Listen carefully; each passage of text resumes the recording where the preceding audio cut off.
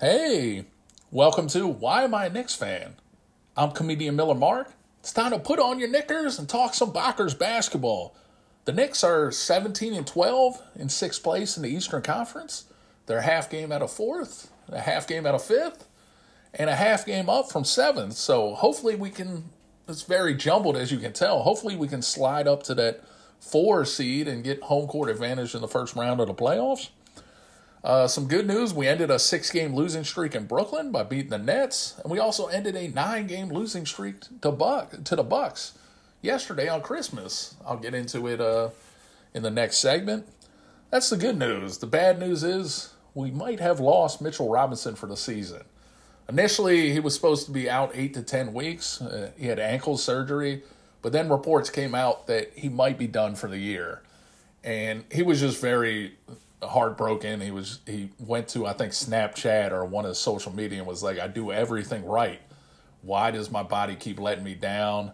And it was just very, very sad because every year it's something, as he says. It's just something every year, and he just wants to be fully healthy 1 year. The team has shown solidarity with him by wearing T-shirts with his picture and number on it, in warm-ups and everything, so that's a nice touch. And losing him, they ended up signing Taj Gibson to get some front court depth.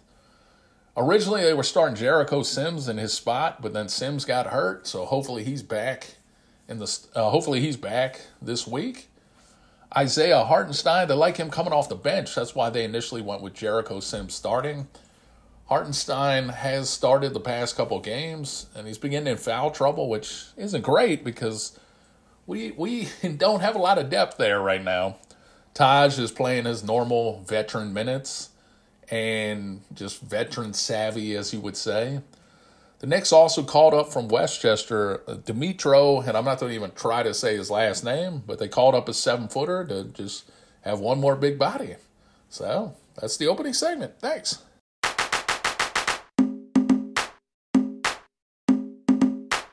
All right. So we ended up losing in Milwaukee to get eliminated from the NBA in-season tournament. We lost 146 to 122 on December 5th. I was holding out hope that we might make it to Las Vegas, but obviously we didn't. And then Indiana had upset Boston, so we had to go to Boston to play a game and lost 133 to 123. So good news for us. We got to play the two top teams back-to-back. And in the first game against Milwaukee, we gave up 23 three-pointers to the Bucks. And then against the Celtics, we gave up 19 three-pointers. So need to work on the three-point defense. Not going great. And then after that, we won in Toronto, lost in Utah, won in Phoenix. And that's where Jalen Brunson scored 50 points. He hit 9 threes, had 35 in the second half, and he just controlled the game. He was just killing it. So that was a big win against a team that's supposed to be battling for the title. So that was a fun game to watch. And like I said, Brunson better make the All-Star game this year because he's killing it. And then we lost to the Clippers. We beat the Lakers. I always love beating the Lakers, so that was fun.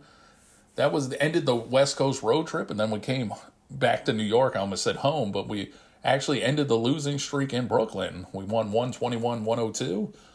And Josh Hart had 13 rebounds. And I forgot to mention that at the top, but with Mitchell Robinson out, who was leading the league in offensive rebounding, we need team rebounding to help the boards because we're a lot smaller than we were. So Hart's a phenomenal rebounder for a guard/forward. He's probably a small forward, but he's just a phenomenal rebounder. So he's hitting the boards good and just trying to get everybody to crash the boards. So we ended, like I said, a 6-game losing streak in Brooklyn. And then we ended up playing the Bucks at home for the first time. We lost 130 to 111. And that was on the 23rd. And then we had to play them again at home on Christmas Day, and we finally ended the streak. 9 games we had lost them straight. We won 129-122. Brunson, phenomenal game as usual, at 38 points, 6 assists. And it was a phenomenal Christmas gift to every Knicks fan. So that's just, it's just so good to end that streak. And like I said at the top, or I hope I said at the top, because the in-season tournament, we have to play the Bucks 5 times this year. So that's always fun. All right, be right back.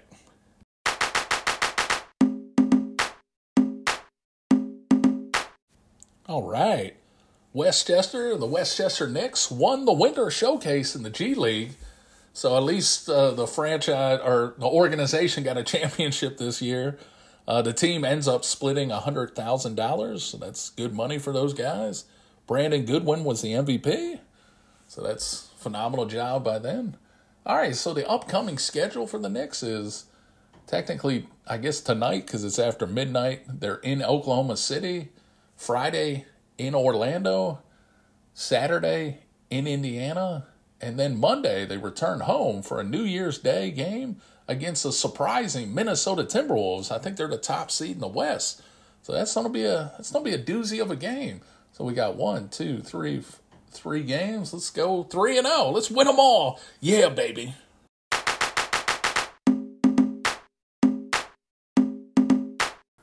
All right, the 12th man is in the game, which means this podcast is almost over.